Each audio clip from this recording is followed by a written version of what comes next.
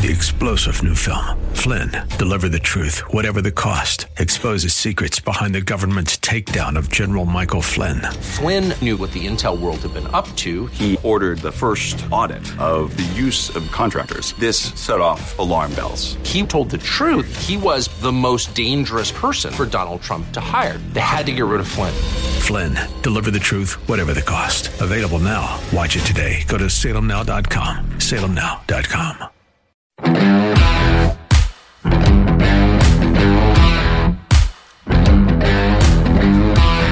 Well, this should make you want to puke. It's from The Ellen Show, which is a show that can often be vomit-inducing, especially when she gets on her favorite subject, sexual orientation. Now, I don't watch The Ellen Show, but Ellen DeGeneres does pop up a lot in places like Newsbusters, who does a great job of keeping track of things like this. It's a site you should always check, by the way. And anyway, you know who else pops up a lot? Dwayne Wade, the former NBA superstar, and his wife, of course, Gabrielle Union, who's an actress. They've been on a promotional tour to promote their daughter, who's 12, and used to be their son. They say they're really proud of him, or her, depending on which pronoun you think should apply. But they're really proud of themselves, and they've been using the kid, whose name is now Zaya, Z-A-Y-A, to virtue signal to the world. Here's Ellen and the kid's mother. Listen. He was on the show recently and talking about your daughter, Zaya, and her transition. And it's like, and I know this is silly to say because, who doesn't love their children unconditionally, but I guess a lot of people don't.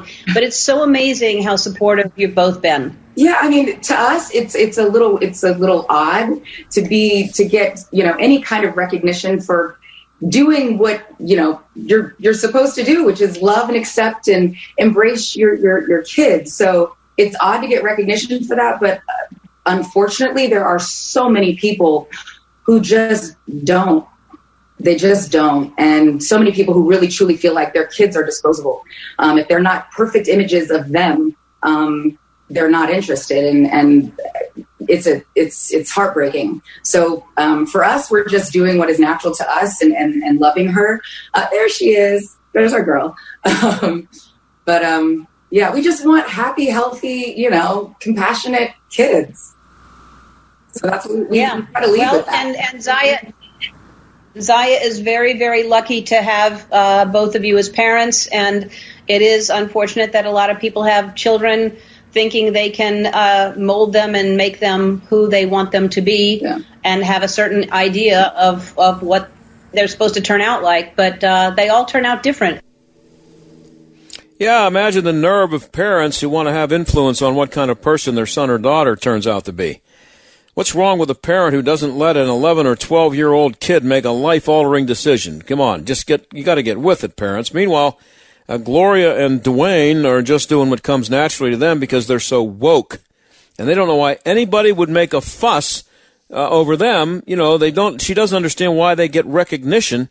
That's why they're parading the kid in front of national TV audiences on shows like Ellen and Good Morning America about every other week, and having Zaya show up on the red carpet at awards shows because they don't want to make a big deal about it. That's why. It won't be the last you'll be hearing about Zaya.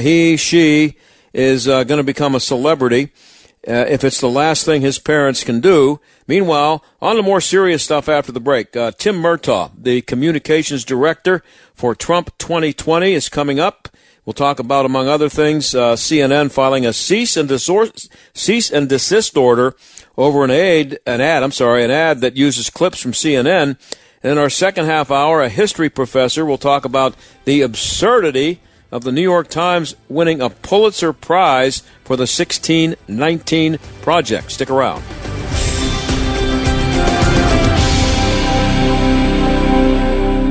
Well, we're all spending more time at home these days, but somehow the wind and the rain didn't get the memo about shelter in place. This is John Steigerwald with some great news from Windows R Us Pittsburgh.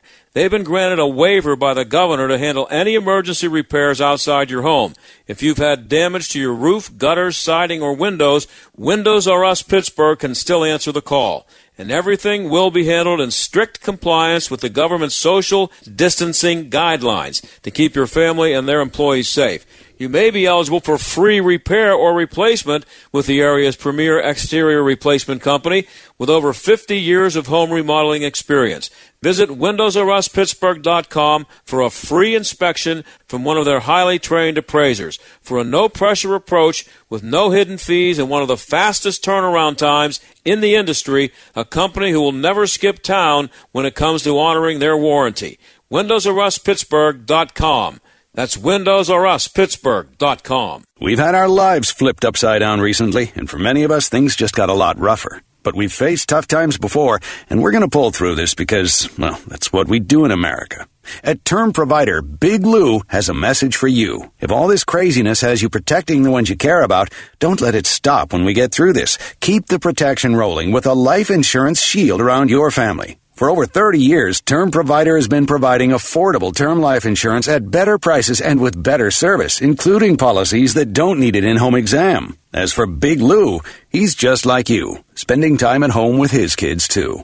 No matter what your medical history, prostate cancer, heart conditions, high cholesterol, or if you're taking prescription medications, at Term Provider, we can help you find $1 million or more of term life insurance at affordable rates to fit your budget. There's no obligation, so call now for your free quote. Call 800-555-2085. That's 800-555-2085. 800-555-2085. Your potential customers are at home right now. Are you there with them? In these uncertain times, the investment you made in digital marketing is really paying off. Thanks to Salem Surround, you're on page 1 of the search engines. Your online reputation is 5-star. Your digital presence is accurate, and you're everywhere.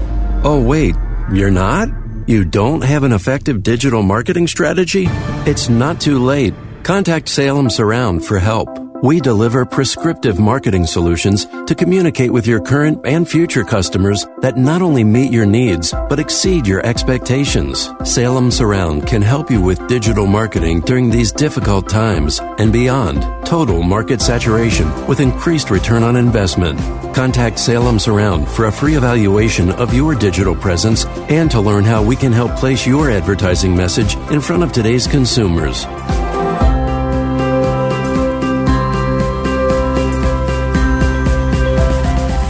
I'm Andy Solomon. 5G is here. It's the next generation of wireless network technology, and T-Mobile has the first and only nationwide 5G network.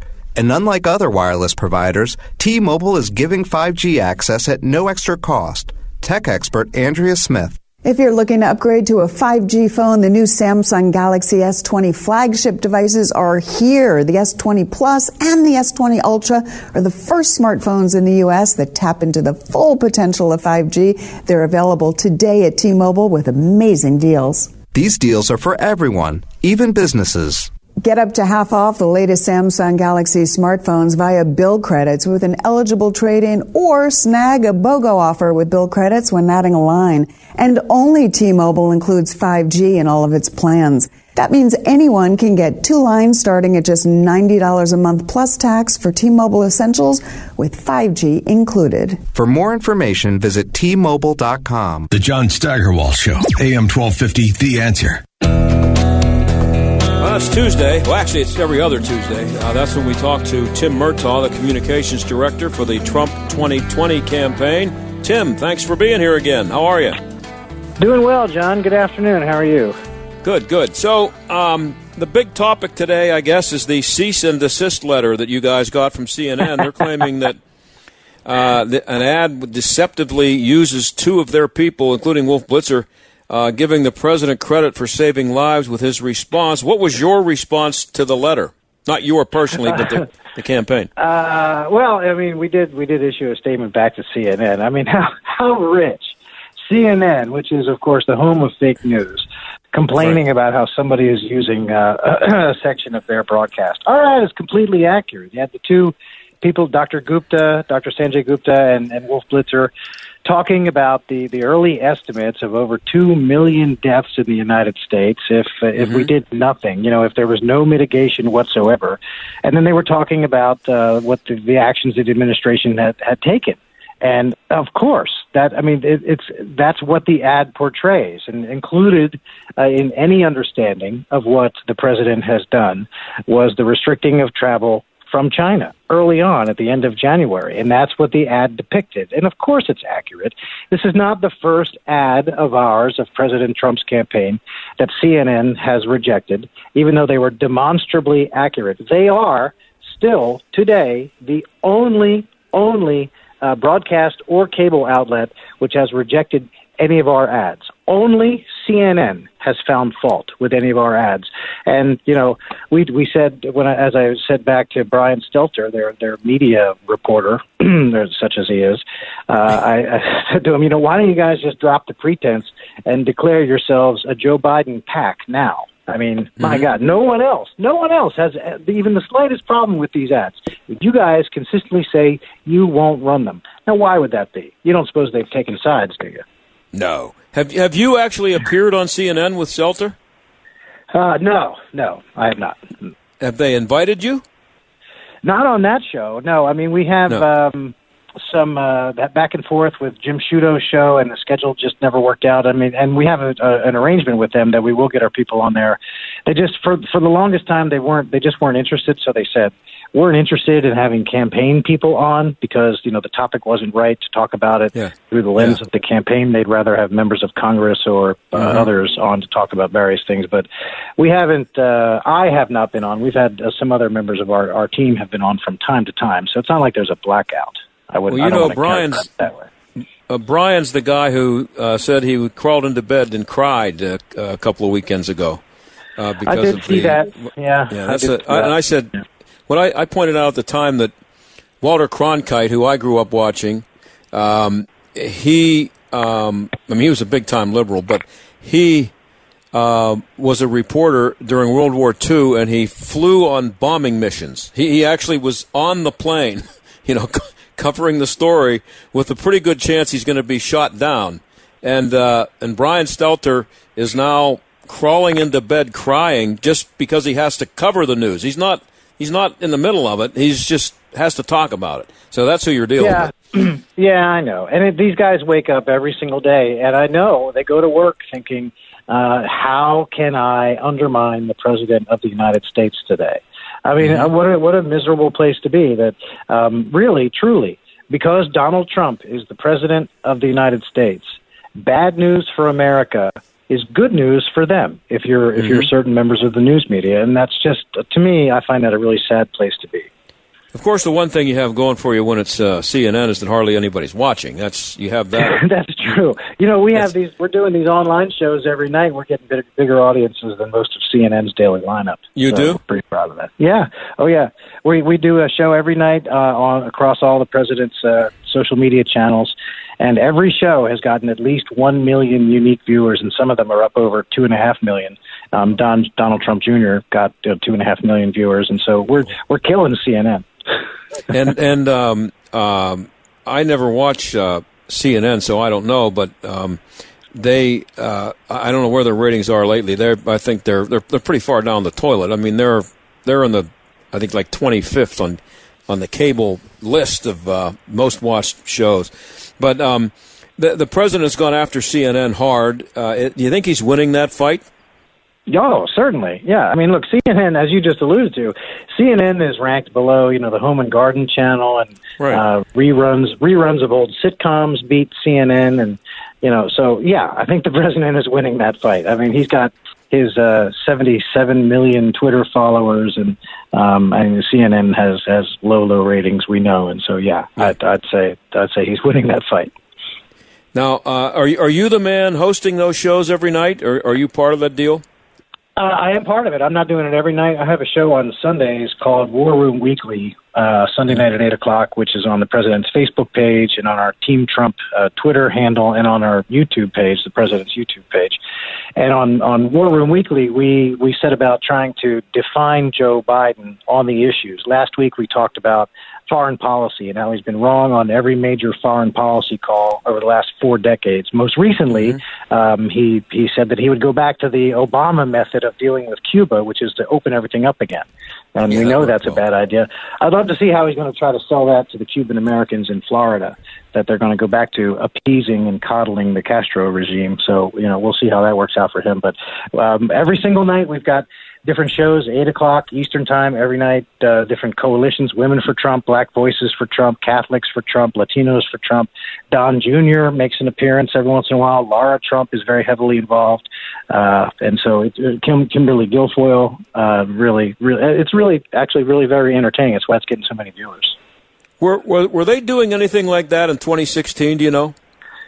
Not to this extent. No, we shifted to this because we were looking for a way to connect with voters when it was clear that for a long time, we wouldn't be able to be holding rallies, right? So the president is best when he's out connecting with people in person, face-to-face. That's why he was so effective with these rallies. And so since during the coronavirus era, since we can't be doing that, at least for now, we pivoted to the digital realm and started doing it every night, I guess about 6 weeks ago.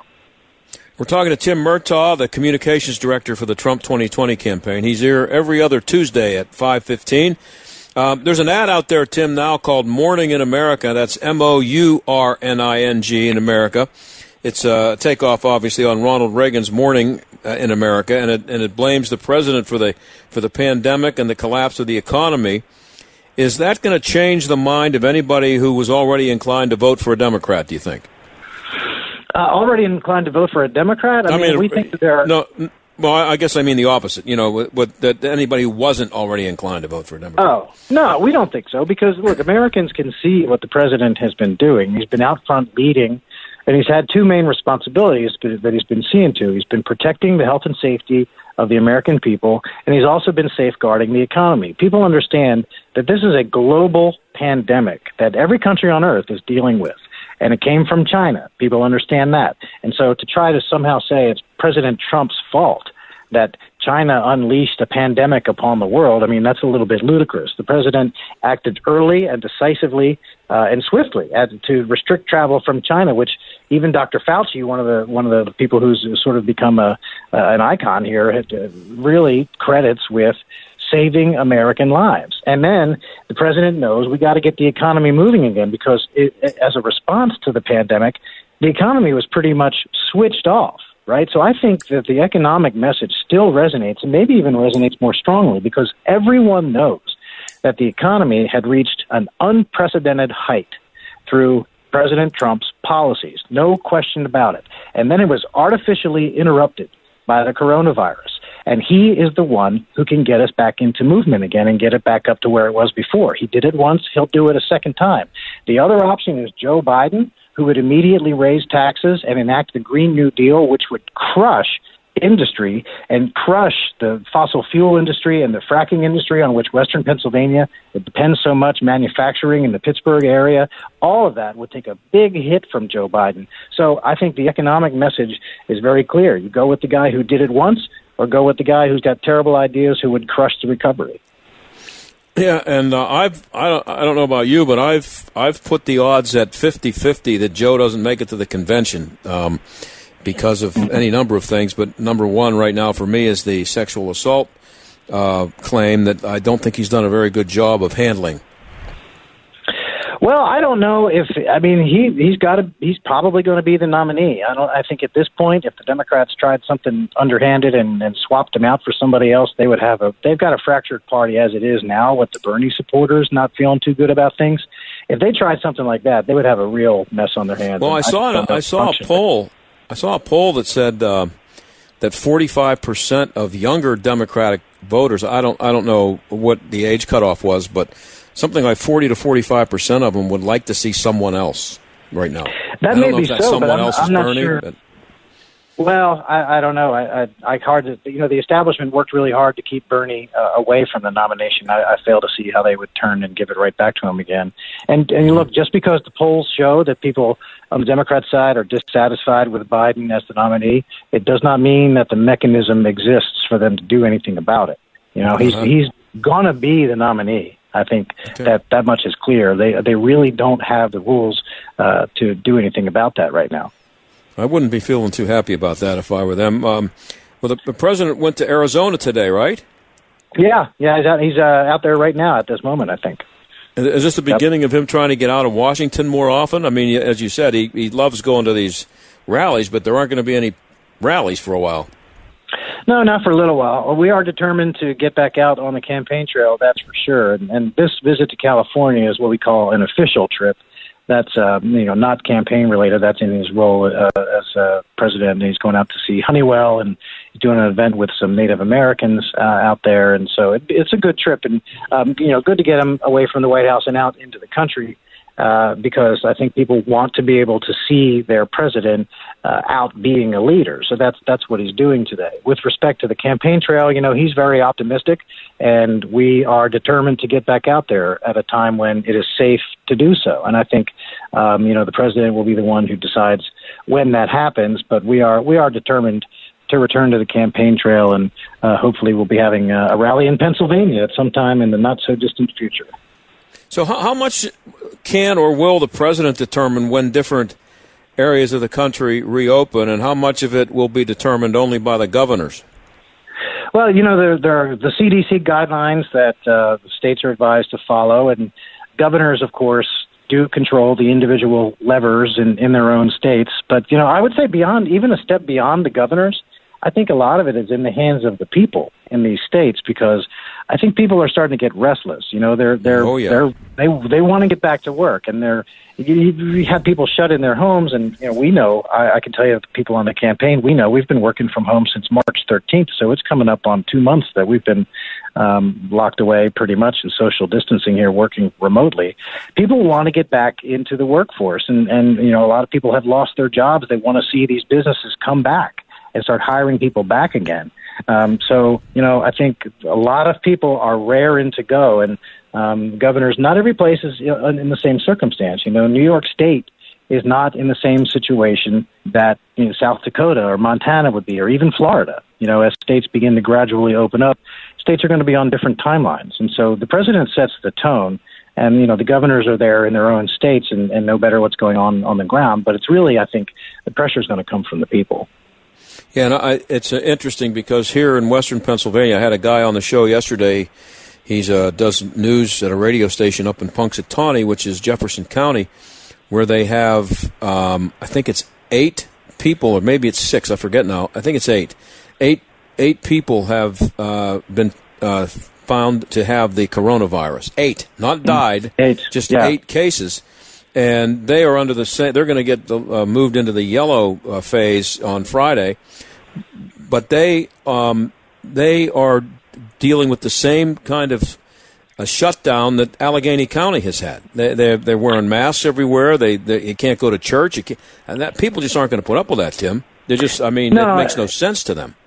No, it doesn't. And you see, so it's taken to absurd extremes where people on the beach who are I don't know how far away apart they were, but helicopters flying overhead telling them to get out of the surf. I think that takes it a little bit to the extreme. And if you're talking about a fairly rural place with not great population density like Punxsutawney and 8 cases, it's silly to have the same restrictions and the same parameters for a place like that versus an urban area. It's just it doesn't make any sense, and that's why not everywhere. I think there has to be recognition that not everywhere is experiencing the same conditions, and so you can't just blanket say, okay, everyone in the country is going to open on X date. It doesn't work that way.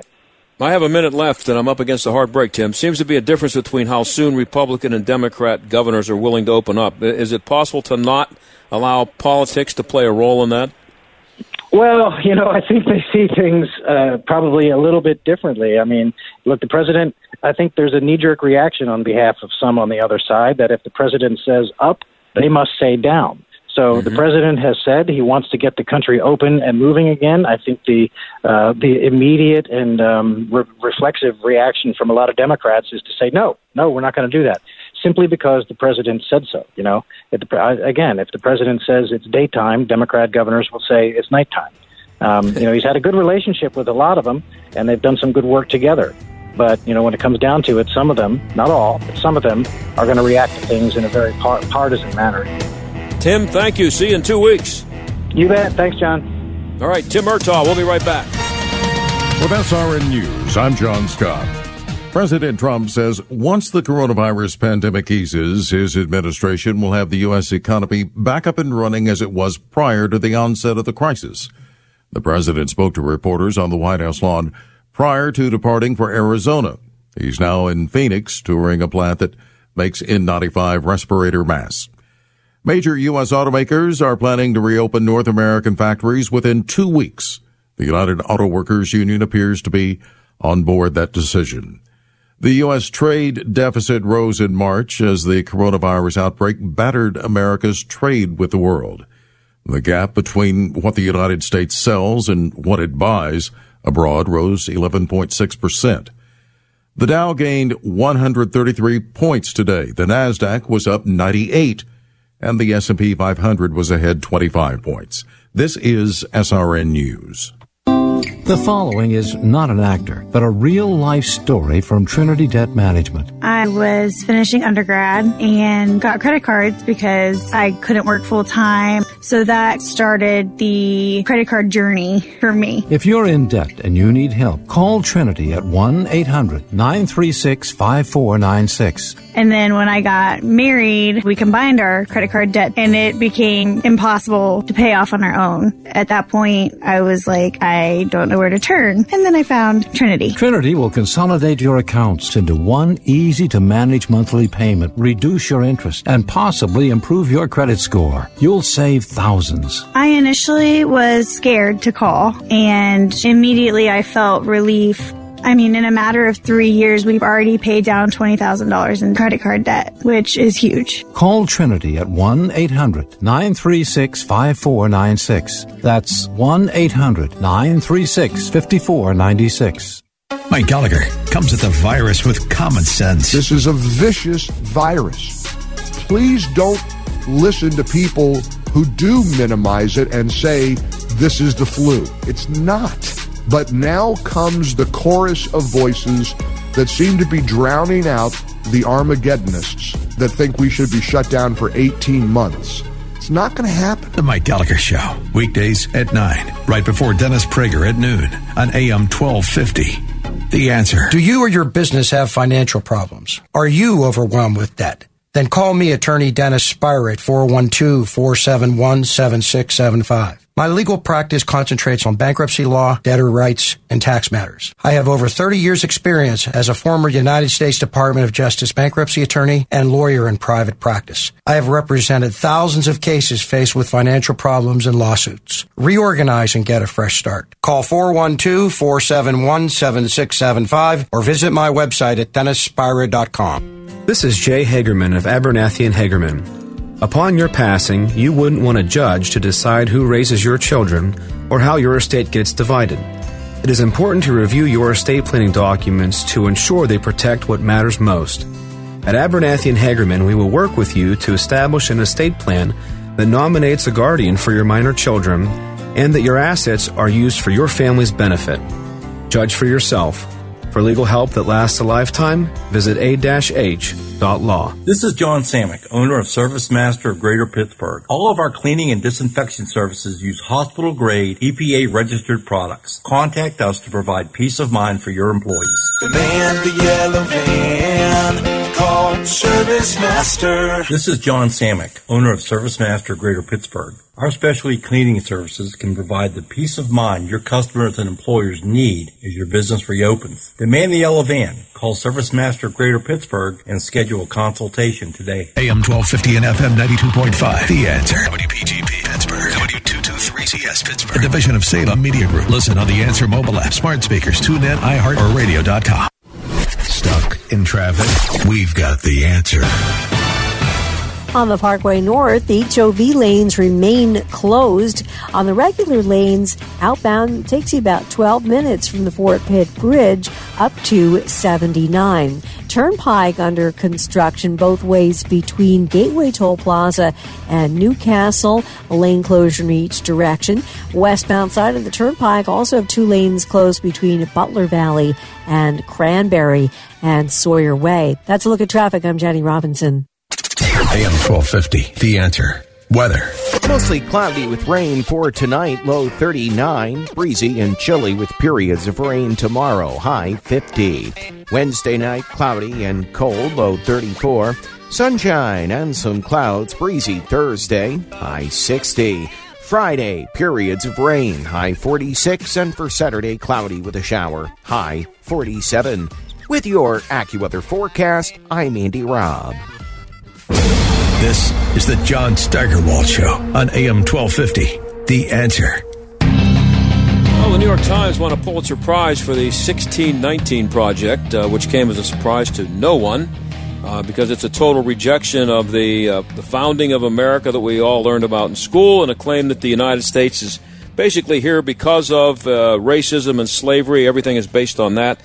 Dr. Alan Gelzo is a visiting fellow at the Simon Center for American Center for American Studies and a professor at Princeton, and he's from the Heritage Foundation, and he joins us now. Thanks for being here, Alan.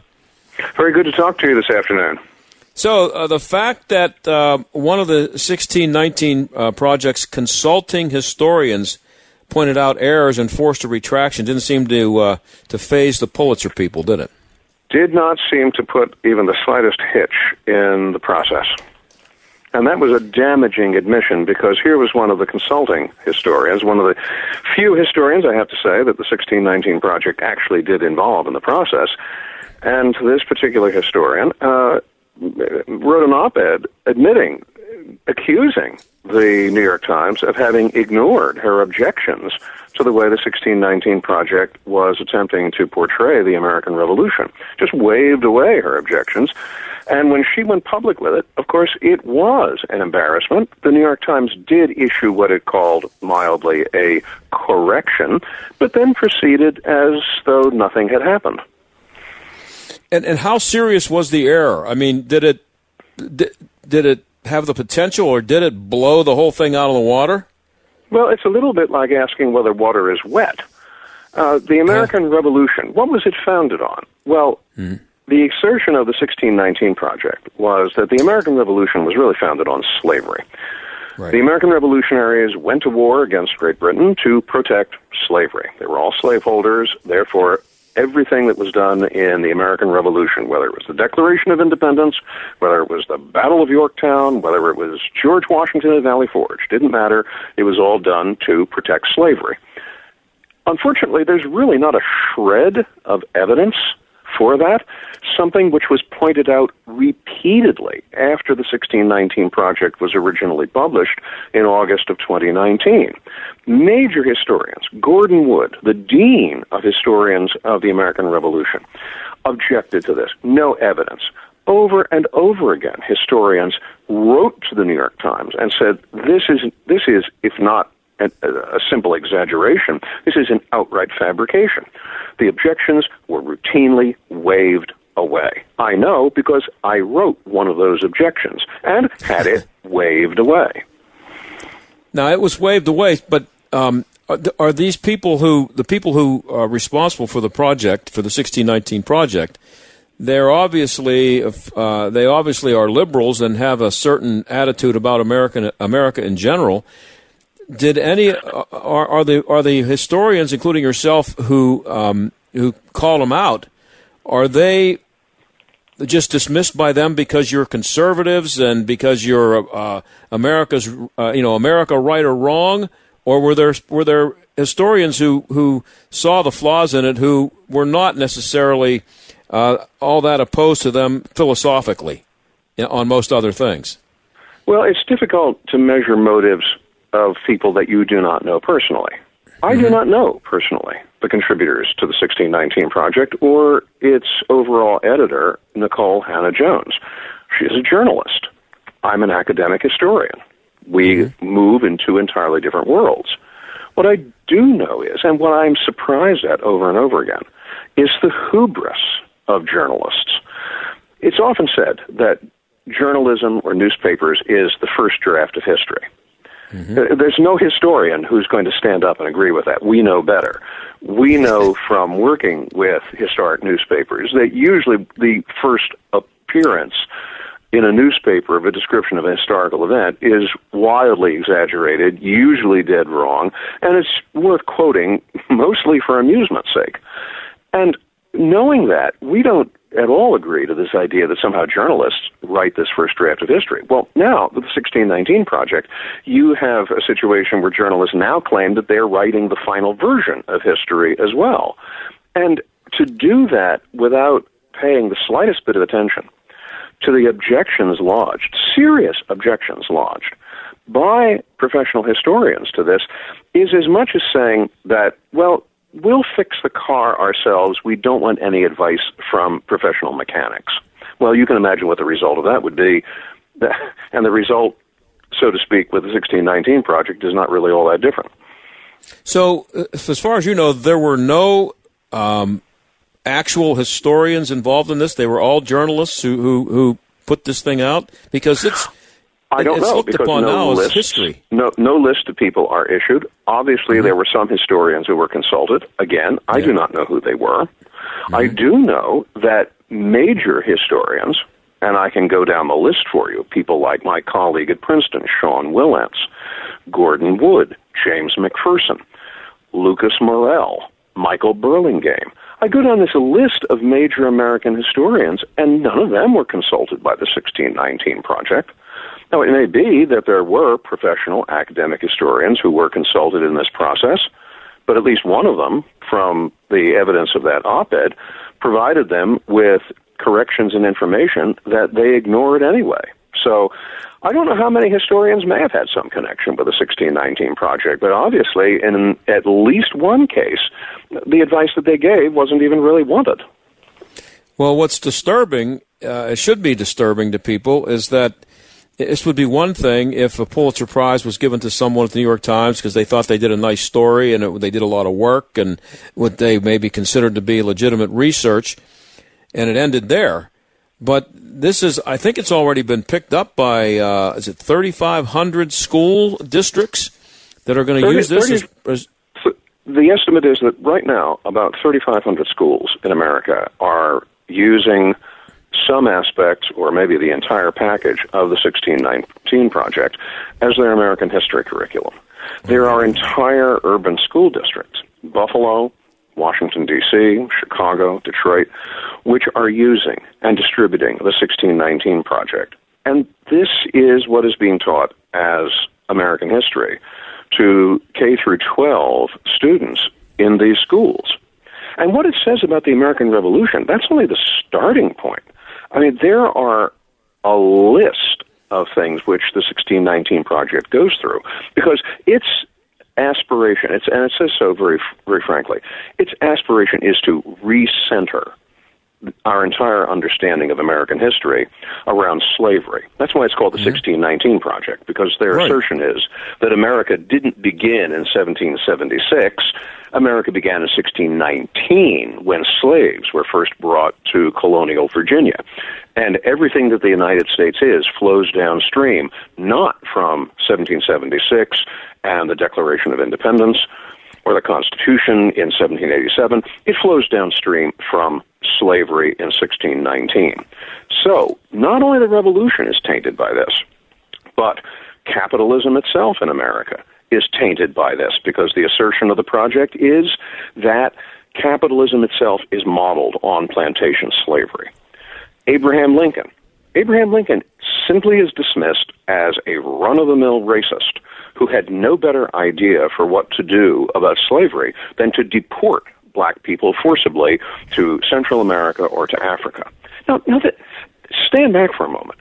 You're talking about the name that appears at the bottom of the Emancipation Proclamation? Abraham Lincoln? Yes, the very same one.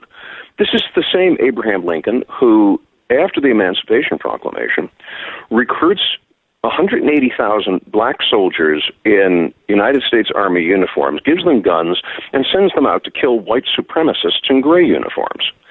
And this is the same Abraham Lincoln who is murdered after issuing a call for the consideration of black voting rights. And yet all of that is invisible in the 1619 Project. So that gives you some examples of how the 1619 Project proposes to carry out what it calls recentering. We're talking to Dr. Alan Gelzo, who's a visiting fellow at the Simon Center for American History at the Heritage Foundation. He's also a professor at Princeton. You wrote a piece about Lincoln and the 1619 Project. I want to get to that in a second, but you mentioned some of these school districts that are picking this up and using it as their curriculum. And you mentioned that if you're talking about urban school districts, which are going to be predominantly or very much populated by black kids, does it amount to pandering to use this in that situation? I don't think it's pandering. I think it's what one observer called Afro-pessimism. It's a prevailing sense in some quarters that the American world simply hasn't turned out in a very happy way for a lot of African Americans. And you know something? I'm going to say that, in fact, is true. I will even go down the road far enough with the 1619 Project to say that a lot of American history over the years, even when I was a kid in school, K through 12, just completely obliterated the contribution, the role, the place of African Americans in American history. And it seems to me, looking back on this as an individual, that was one of the great things missing. I mean, when I was in grade school, we didn't even hear about Frederick Douglass. I mean, this was a name I had to meet later on. So there's one part of the 1619 Project which I can sympathize, and that is to understand the real role that African Americans have played, sometimes in the most painful circumstances, in building this country. That African Americans have title to the title American as fully as much as anyone who came from any other place to this country. That much, if the 1619 Project was aimed at, that much would be something I would cheer on. But what the 1619 Project is not about celebration.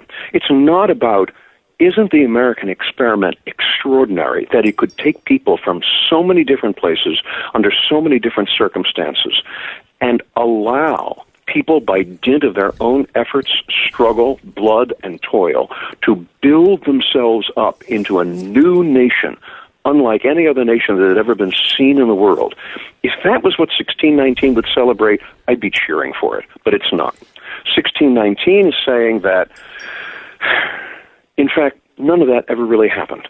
That black people in particular were always put in a position where they had no hope, where they had no future, and where the weight of American ideals always pressed down on them and never offered them an opportunity. And that simply is not true. And it is that which I am fearful of, because that helps to extinguish hope in the hearts and minds of a young generation coming up, whether it be black or white or Asian or whatever. The extinction of hope is something that would have shocked people like Lincoln, Jefferson. They looked at the American experiment as that which gave hope to people. And to lose that hope, and especially to lose it on the horns of that term that I quoted, Afro-pessimism, is one of the great losses that the 1619 Project threatens to inflict on us. I have about 2.5 minutes left, and I wanted to make sure I got you to explain the piece you wrote at the Heritage Foundation about their mistake on Abraham Lincoln, if you can do it in 2 minutes.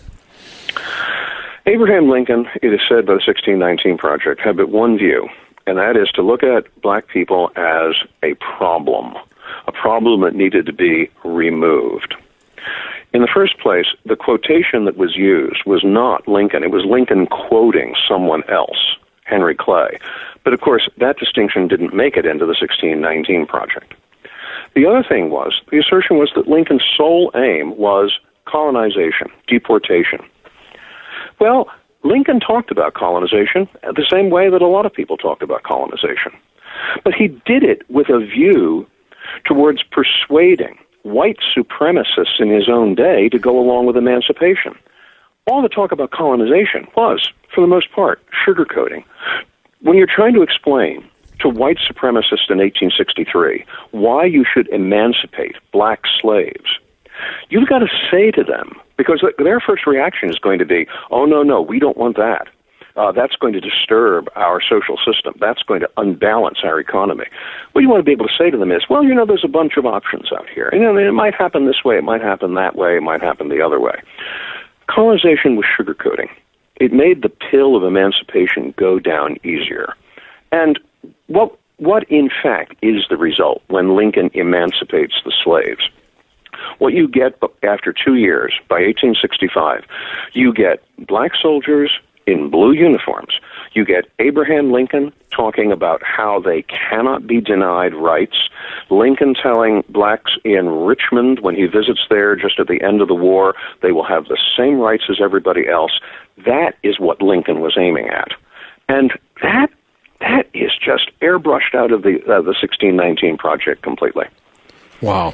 Well, I'm out of time. Dr. Alan Gelzo, that's really interesting stuff, and it's a shame and kind of scary what's happening with this 1619 Project, and the Pulitzer Prize is only going to give it more credibility, I think, among the dumb. Thank you very much for being here. Very good. All right, and we'll be right back.